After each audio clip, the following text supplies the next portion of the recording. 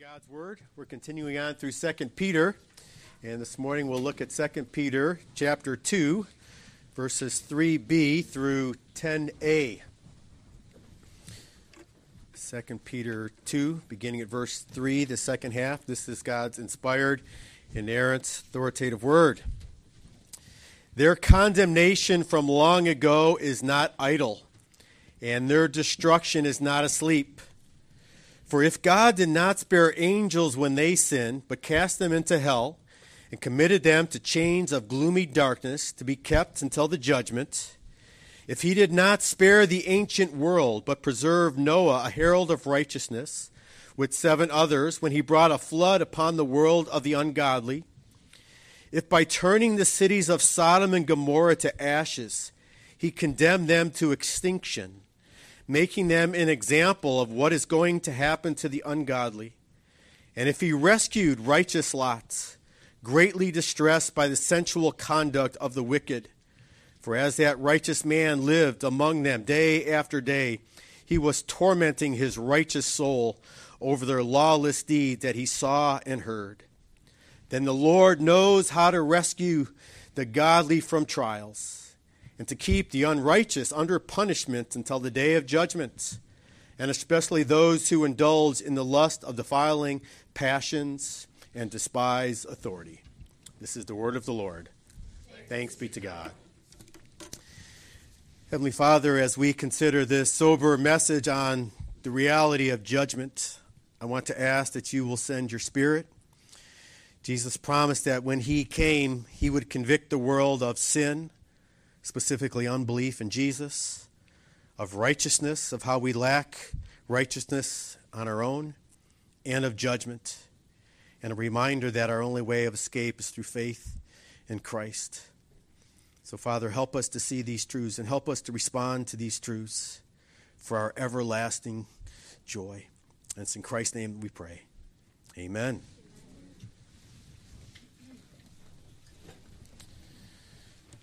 It's been said that God's word is designed to comfort the afflicted and to afflict the comfortable. In other words, when God's word is preached without being sugar-coated, it afflicts those who are comfortable in their sin and their rebellion against God. But it also comforts those who are afflicted because of the wickedness and perversion that they see paraded in the streets. The Bible tells us that they will be judged. Last week, if you were with us, we talked about the serious nature of false teaching. Peter told us that these prophets teach damnable heresies. In other words, their teaching will lead people to everlasting destruction. He told us that many will follow their sensual ways, which means that many people will be left astray because of their example. And I didn't highlight this last week, but I should have. Peter said many will be led astray by their example as well as their teaching. And among other things, Peter mentioned that they tell people what they want to hear instead of the truth that they need to hear so that they can live lives to the glory of God and be confident that they will enter into God's eternal kingdom. Now, after exposing the false teachers for who they are and what they are all about, Peter is now going to tell us that judgment awaits these imposters who claim to speak on God's behalf. And if you're taking notes, Peter has 3 points in this passage. He wants us to know about the promise of judgment, and then he wants us to know about the examples of judgments. And then he wants us to know about the principle of judgment. So let's begin with the promise of judgment. And we see this in the second half of verse 3. Their condemnation, talking about the false teachers, their condemnation from long ago is not idle, and their destruction is not asleep. By saying that their condemnation was from long ago, this is a reminder that God has sovereignly decreed that all evil is going to be punished. And then he says that this judgment is not idle. It's not like a car that's just sitting there idling, not going anywhere. God's condemnation is not idle. It is moving in the direction that God intends for it. And then he also adds, nor is destruction asleep. The God who executes judgment and destruction is not asleep. In fact, he never sleeps, and he never slumbers. Now, Peter is telling us about this promise of judgment for at least two reasons. First of all, to let us know that these false teachers are going to pay a heavy price for their destructive heresies. And second, to warn false teachers of the judgment that is waiting for them if they don't repent. Now, here's an observation that I've made about unbelievers.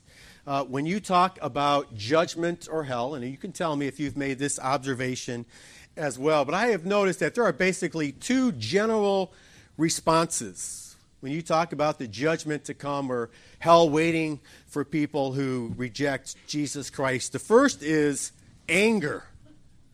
Anger. It's interesting that many atheists often speak highly of the character of Jesus, but the late atheist Christopher Hitchens despised the teaching of Jesus because he spoke so often about hell. In fact, Jesus spoke more often about hell than any other teacher or preacher. Now, I find it interesting that he was upset about that teaching. And I find it kind of confusing that anybody else who doesn't believe in God, doesn't believe in the judgment to come, would be upset about that kind of teaching. I don't go to bed at night, turn off my light, and worry about the boogeyman attacking me from underneath my bed because I don't believe in the boogeyman. So in all seriousness, if you don't believe in God, if you don't believe there is a judgment to come, if you don't believe that there is eternal destruction to come, then why are you getting angry with preachers and teachers who talk about this? Here's what I suspect.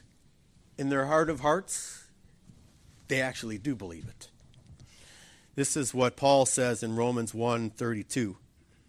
Though they know God's righteous decree, notice that, though they know God's righteous decree, that those who practice such things deserve to die, they not only do them, but they give approval to others who practice them as well. Why do they get angry? Because you're reminding them of what they're trying to suppress. Another response is denial. Talk about the judgment to come, and you can just deny it. And there are many ways that you can deny the judgment to come. One way is to skew the character of God, and I think this is actually quite common. Many people believe that God is a love. God is the God of love, and he is. I've told you that many times, and I'll tell you many times again. But the teaching that they get about God is that he's a God of love, love, love, and only love, not realizing that while he's a God of love and grace and mercy and forgiveness, he is also a holy, righteous, and just God. I think that people also deny the judgment to come because they forget that God is a sovereign God who is actively involved in the affairs of man. I think even many Christians can be practical deists. They can hold to the view that God created the world, and it's kind of like God is the clockmaker. You know, he wound up the clock, and he let the world run all by itself, and then he kind of stepped back, and he said, well, let's see how things turned out. And he doesn't intervene in what's going on in the world, and he's not actively involved, but God is actively involved in what's going on in the world. More to the point, he is actively involved in what's going on in your life. But this denial is one of the things that Peter is dealing with in his second epistle. This is what we read in 2 Peter 3, beginning at verse 4. They will say, where is the promise of his coming? Christ coming in judgment. Where is the promise of his coming? For ever since the fathers fell asleep, all things are continuing as they were from the beginning of creation. And notice what Peter says. For they deliberately overlooked this fact, that the heavens existed long ago, and the earth was formed out of water and through water by the word of the Lord, and that by means of these the world that was then existed was deluged with water and perished. They're saying, where is this coming of Christ in judgment? I don't see it. Now, this coming of Christ, I believe, refers to the coming of Christ that took place in 70 A.D. At this point, we are in the mid-60s as Peter writes this letter, and he says, where's this coming? You've been talking about this for decades now, and I don't see it. Many others take this as the second coming of Christ in judgment. Either way, the principle is the same. Things are just going to continue on like they have been since the beginning. God is not going to interrupt my life. Life will just continue on, business as usual. And Peter says, you are in for a great awakening.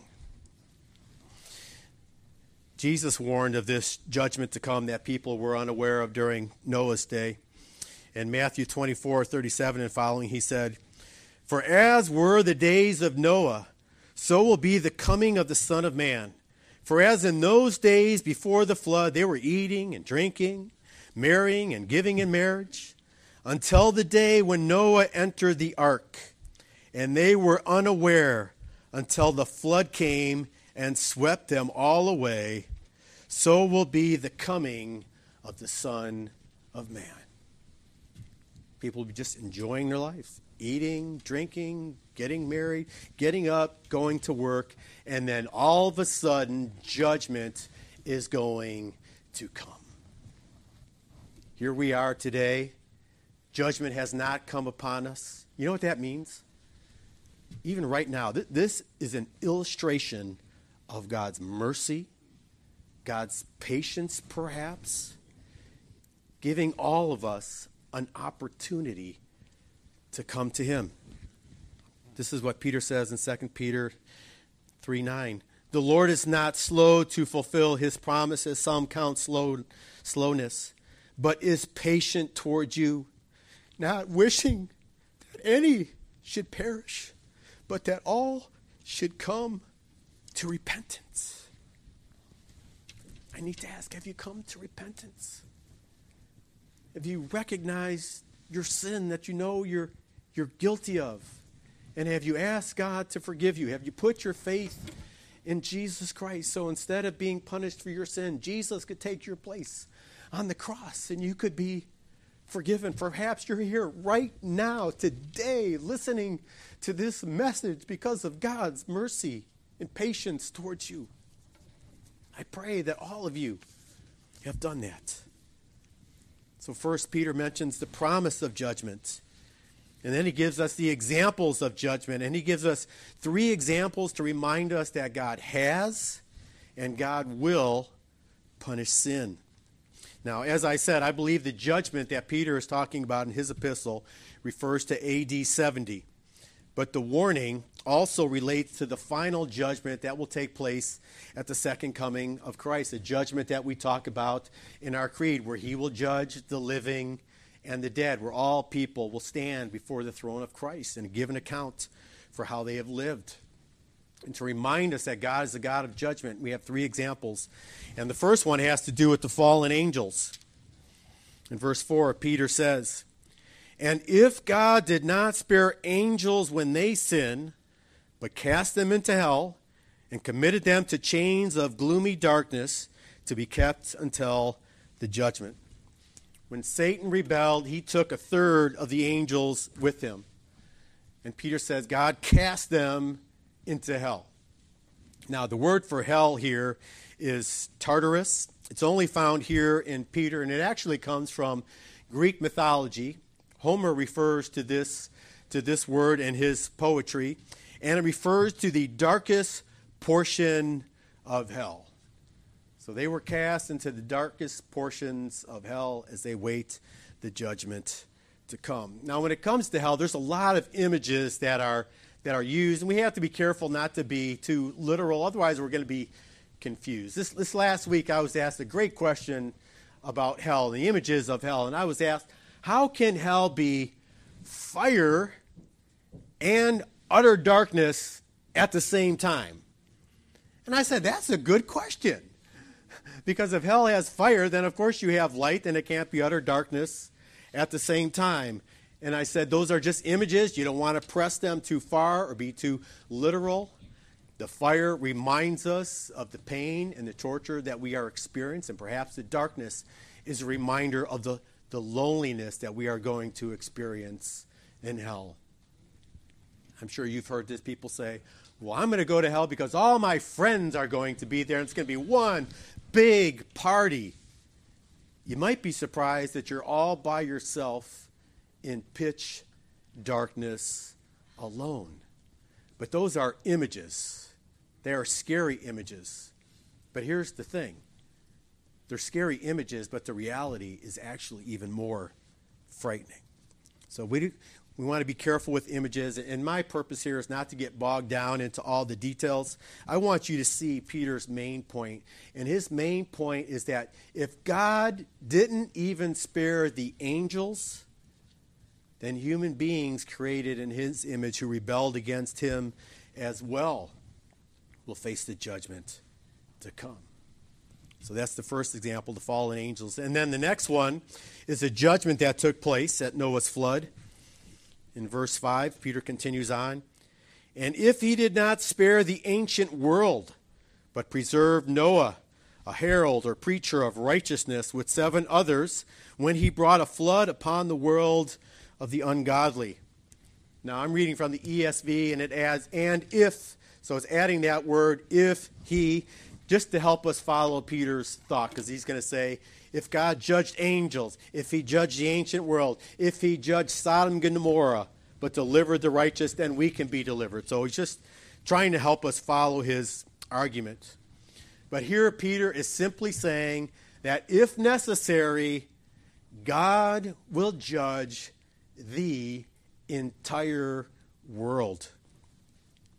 This is how Genesis 6:11 and following describes what was taking place during the days of Noah. We read, now the earth was corrupt in God's sight, and the earth was filled with violence. And God saw the earth, and behold, it was corrupt, for all flesh had corrupted their way on the earth.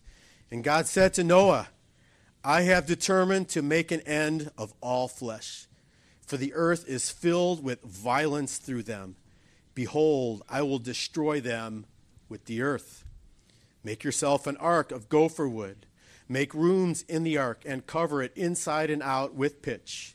This is how you are to make it. The length of the ark, 300 cubits. Its breadth, 50 cubits, and its height, 30 cubits. Make a roof for the ark and finish it to a cubit above, and set the door on the side of the ark.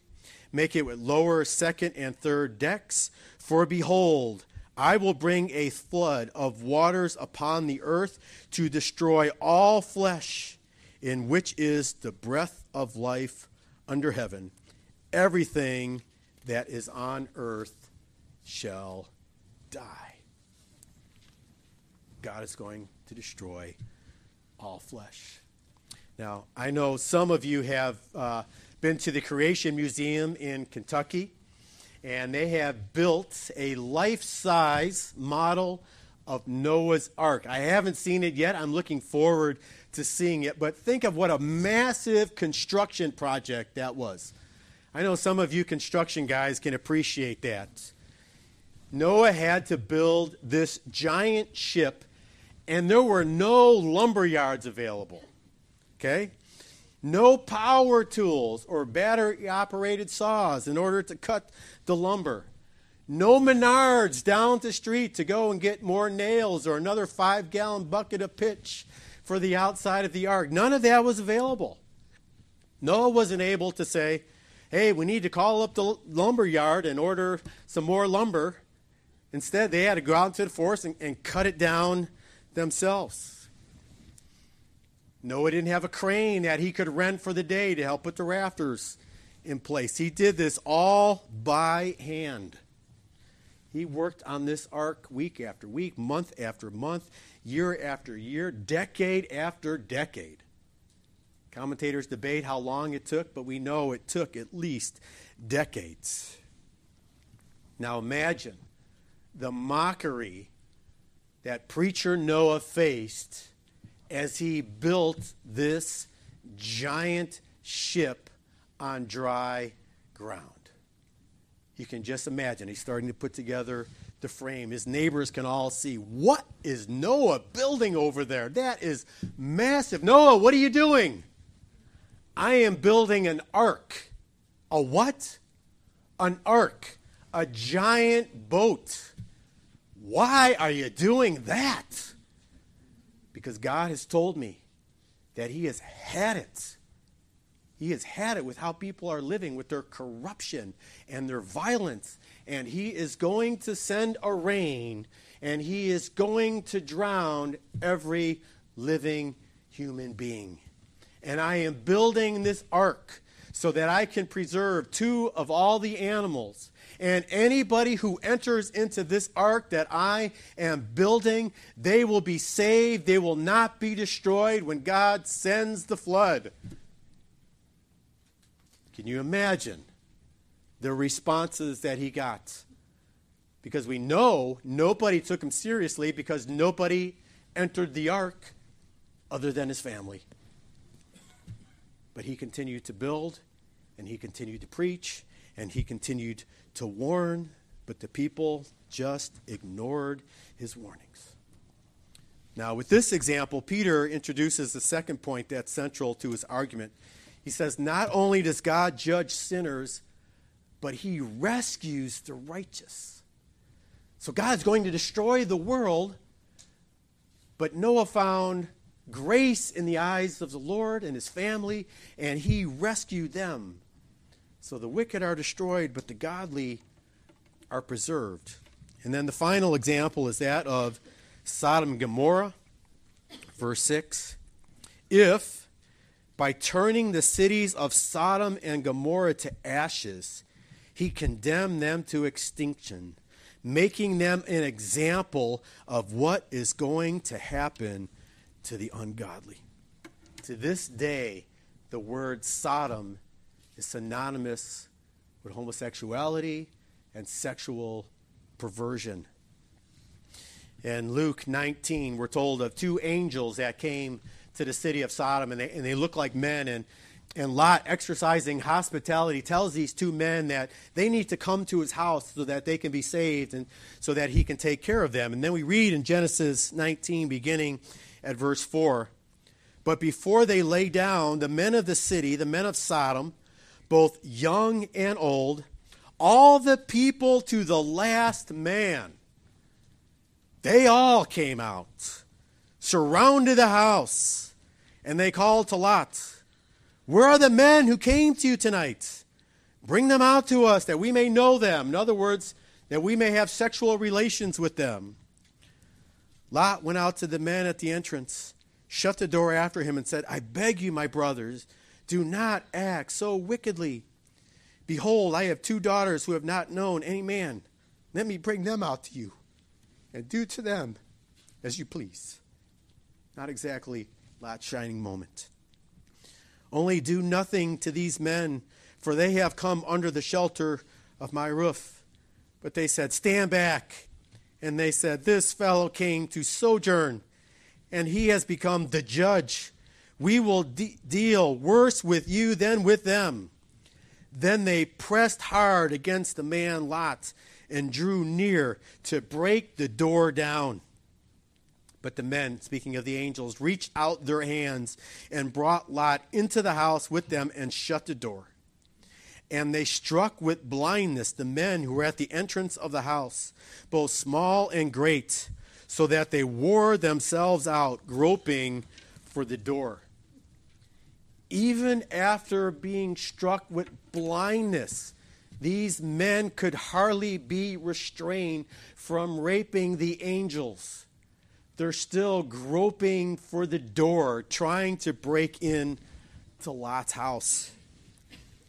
And then in verse 7, Peter goes on and says, and if he rescued righteous Lot, greatly distressed by the sensual conduct of the wicked, for as that righteous man lived among them day after day, he was tormenting his righteous soul over their lawless deeds that he saw and heard.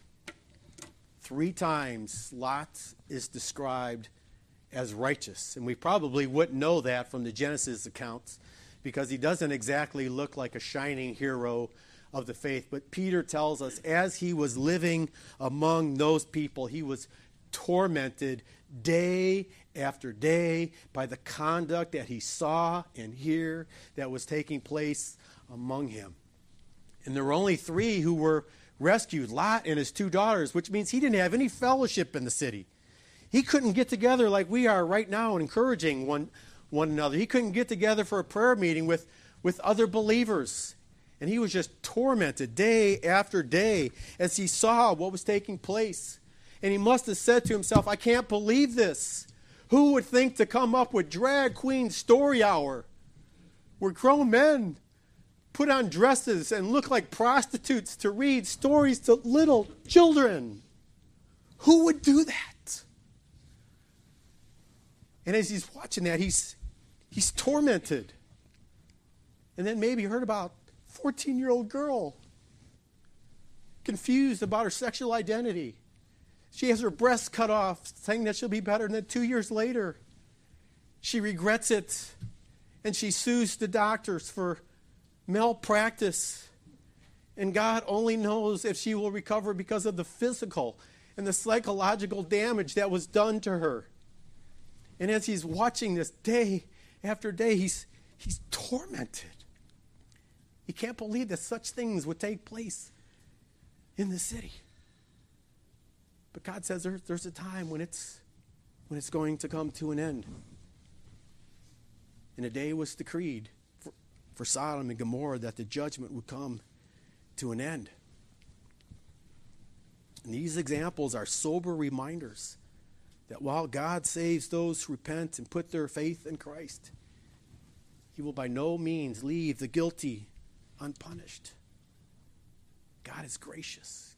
God is merciful. God is loving. He's provided salvation through Jesus Christ, but he's also holy, righteous, and a just God. And we need to hold those in tension. They're not opposed to each other.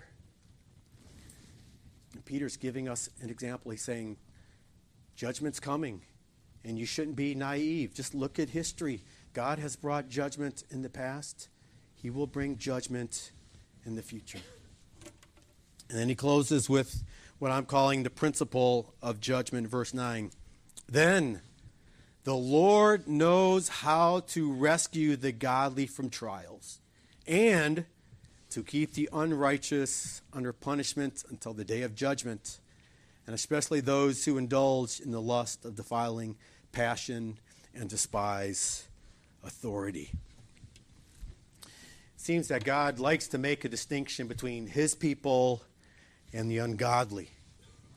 His people can be rescued. His people can be saved, while at the same time he can punish those who are his enemies and are opposed to him. I believe the Olivet Discourse was given to us in parts so that God's people would not be judged when Christ did come in judgment upon Jerusalem. In the Olivet Discourse in Luke 21:20 and following, Jesus said, when you see Jerusalem surrounded by armies, he's letting them know, when you see the city of Jerusalem surrounded by armies, then know that its desolation has come nearer. It's near, it's at hand. Then let those who are in Judea flee to the mountains, and let those who are inside the city depart. And let not those who are out in the country enter it, for these are days of vengeance. That's very important, because when an army was coming against you, your natural inclination would be flee to the city with its walls to protect you from the enemy, get inside so that they can close the gates so you can be safe. And Jesus said, you need to know when Jerusalem is surrounded by armies, you will not be safe inside the city because it's going to be destroyed. Temples going to be destroyed. There won't be one stone left upon another. It's all going to be leveled to the ground. So when you see it surrounded, literally head for the tall grass. And if you do that, you will be saved. And God's people were. Those who didn't recognize the day of their visitation when Christ came to him, but rejected Christ and called for his crucifixion and said his blood be on us and our children, that came. But those who turned from their sins, listened to the words of Jesus, and they left the city, and they didn't perish when the judgment came upon Jerusalem. God loves to make that kind of distinction. Now when it comes to teaching like this, God has good reasons for why he gives us hard teaching. I think sometimes we need perspective. Because for any of us, it's so easy to get caught up with what's going on in the world. And God wants us to have an eternal perspective. He wants us, as Martin Luther said, to live every day in light of that day, talking about the day in which we're going to stand before Jesus Christ. That needs to have an impact on how we live every day. And when you understand that God judges things, it brings things into clarity. I love what it did for Asaph in Psalm 73. You can turn there if you like. Asaph was one of Israel's worship leaders. And he writes this psalm talking about a struggle that he had. And the struggle was so great that he is honest and he says, I almost turned away from the faith. I almost apostatized and rejected my God. But the Lord was merciful to me and I didn't. But this is what he says in Psalm 73, beginning at verse 1. He says, truly God is good to Israel, to those who are pure in heart. So we know God is good. That's what he's saying. Verse 2, but as for me, my feet had almost stumbled. My steps had nearly slipped. And by that, he means turn away from the faith. That's a metaphor for turning away from God and rejecting the faith. And then he tells us why in verse 3. For I was envious of the arrogant when I saw the prosperity of the wicked. For they have no pangs until death. Their bodies are fat and sleek. How do you like that? Their bodies are fat and sleek at the same time. Verse 5, they are not in trouble as others are. They are not stricken like the rest of mankind. And he's envying these people. They have it made. They're healthy. They're wealthy. They're wise. And it's torturing him. And then in verse 13 he says, all in vain have I kept my heart clean and washed my hands in innocence. It's been vain trying to live a godly, upright life before the Lord. It's all been for nothing. See what he's saying? That's pretty honest. Verse 14, for all the day long I have been stricken and rebuked every morning. He just can't figure it out. These wicked people have it made, and he's struggling, and he's tempted to turn away. Verse 16, but here's the turning point. But when I thought how to understand this, it seemed to me a wearisome task until I went into the sanctuary of God. Amazing things happen when you enter into the sanctuary of God. Astounding things happen when you go to church and you sing praises to God, when you listen to his word, when you confess your sin, when you fellowship at the Lord's table. Until I went into the sanctuary, then I discerned their end. Truly, you set them in slippery places. You make them fall to ruin. How they are destroyed in a moment, swept away by utter terrors, like a dream when one awakes. O Lord, when you rouse yourself, you despise them as phantoms. All of a sudden he realizes, wait a second, I am envying people who are driving Lamborghinis straight off the cliff. Why in the world would I do that? All of a sudden he's got perspective. Why am I envying those people? And not only does he stop envying those people, but all of a sudden he realizes just how blessed he is. Because he's a Christian. Christ has died for him. He doesn't know all the details yet, but he knows that he's forgiven. He knows that he's a child of God. He knows that eternity is waiting for him. And if he knows that, regardless of what he experiences in this life, regardless of what money he may have or may not have, whatever health he may or may not have, he knows this one thing: eternity is waiting for him. He is going to be welcomed by God Almighty. And not only in the future, but even in this life, God is with him. He says in 21, my soul was embittered when I was pricked in heart. I was brutish and ignorant. I was like a beast towards you, which is just a graphic way of saying I wasn't thinking clearly at all. I was behaving like an animal. And then he says, nevertheless, I am continually with you. You hold my right hand. I like that. Not I hold your right hand, you hold my right hand. I love it. It's like a dad walking a kid across the dangerous highway. Hold my hand, but dad's got a hold of that little girl's right hand. Safe. You hold my right hand. Asaph knows God has a hold of him. You guide me with your counsel, and afterward you will receive me to glory. And then here's what he says. Whom have I in heaven but you? And there is nothing on earth that I desire besides you. Isn't that something? I have God. Earth has nothing that I desire. I have God. If God gives it to me, thank you. I will enjoy it. But there's nothing on earth that I desire besides God. My flesh and my heart may fail, but God is the strength of my heart and my portion forever. Isn't that wonderful? I have God. How blessed I am. I forgot how blessed I was. And he has an eternal perspective. As Peter writes about false teachers being judged, he's mainly thinking about comforting the Christians. He's reminding them God doesn't wink at sin. He does not wink at sin. The time is coming when they will be judged. And he's also reminding them of just how blessed they are because of all that they have in Jesus Christ. Let's close in prayer. Father, we thank you for your word. We thank you for the difficult passage. We thank you for the hard passages. And again, I want to pray that every single person listening to this will understand the reality of judgment, that they will learn from the judgments of the past and see that there is judgment to come for all people. May we all confess our sins, own up to it, and put our faith in Christ. For those of us who have put our faith in Christ, help us to glory in this great salvation, this wonderful deliverance that we have from the wrath to come. Help us to see what a joy it is to have the hope of eternal life waiting for us as we reach the end of our life, or even as we prepare to reach the end of our life. And it's in Christ's name we pray.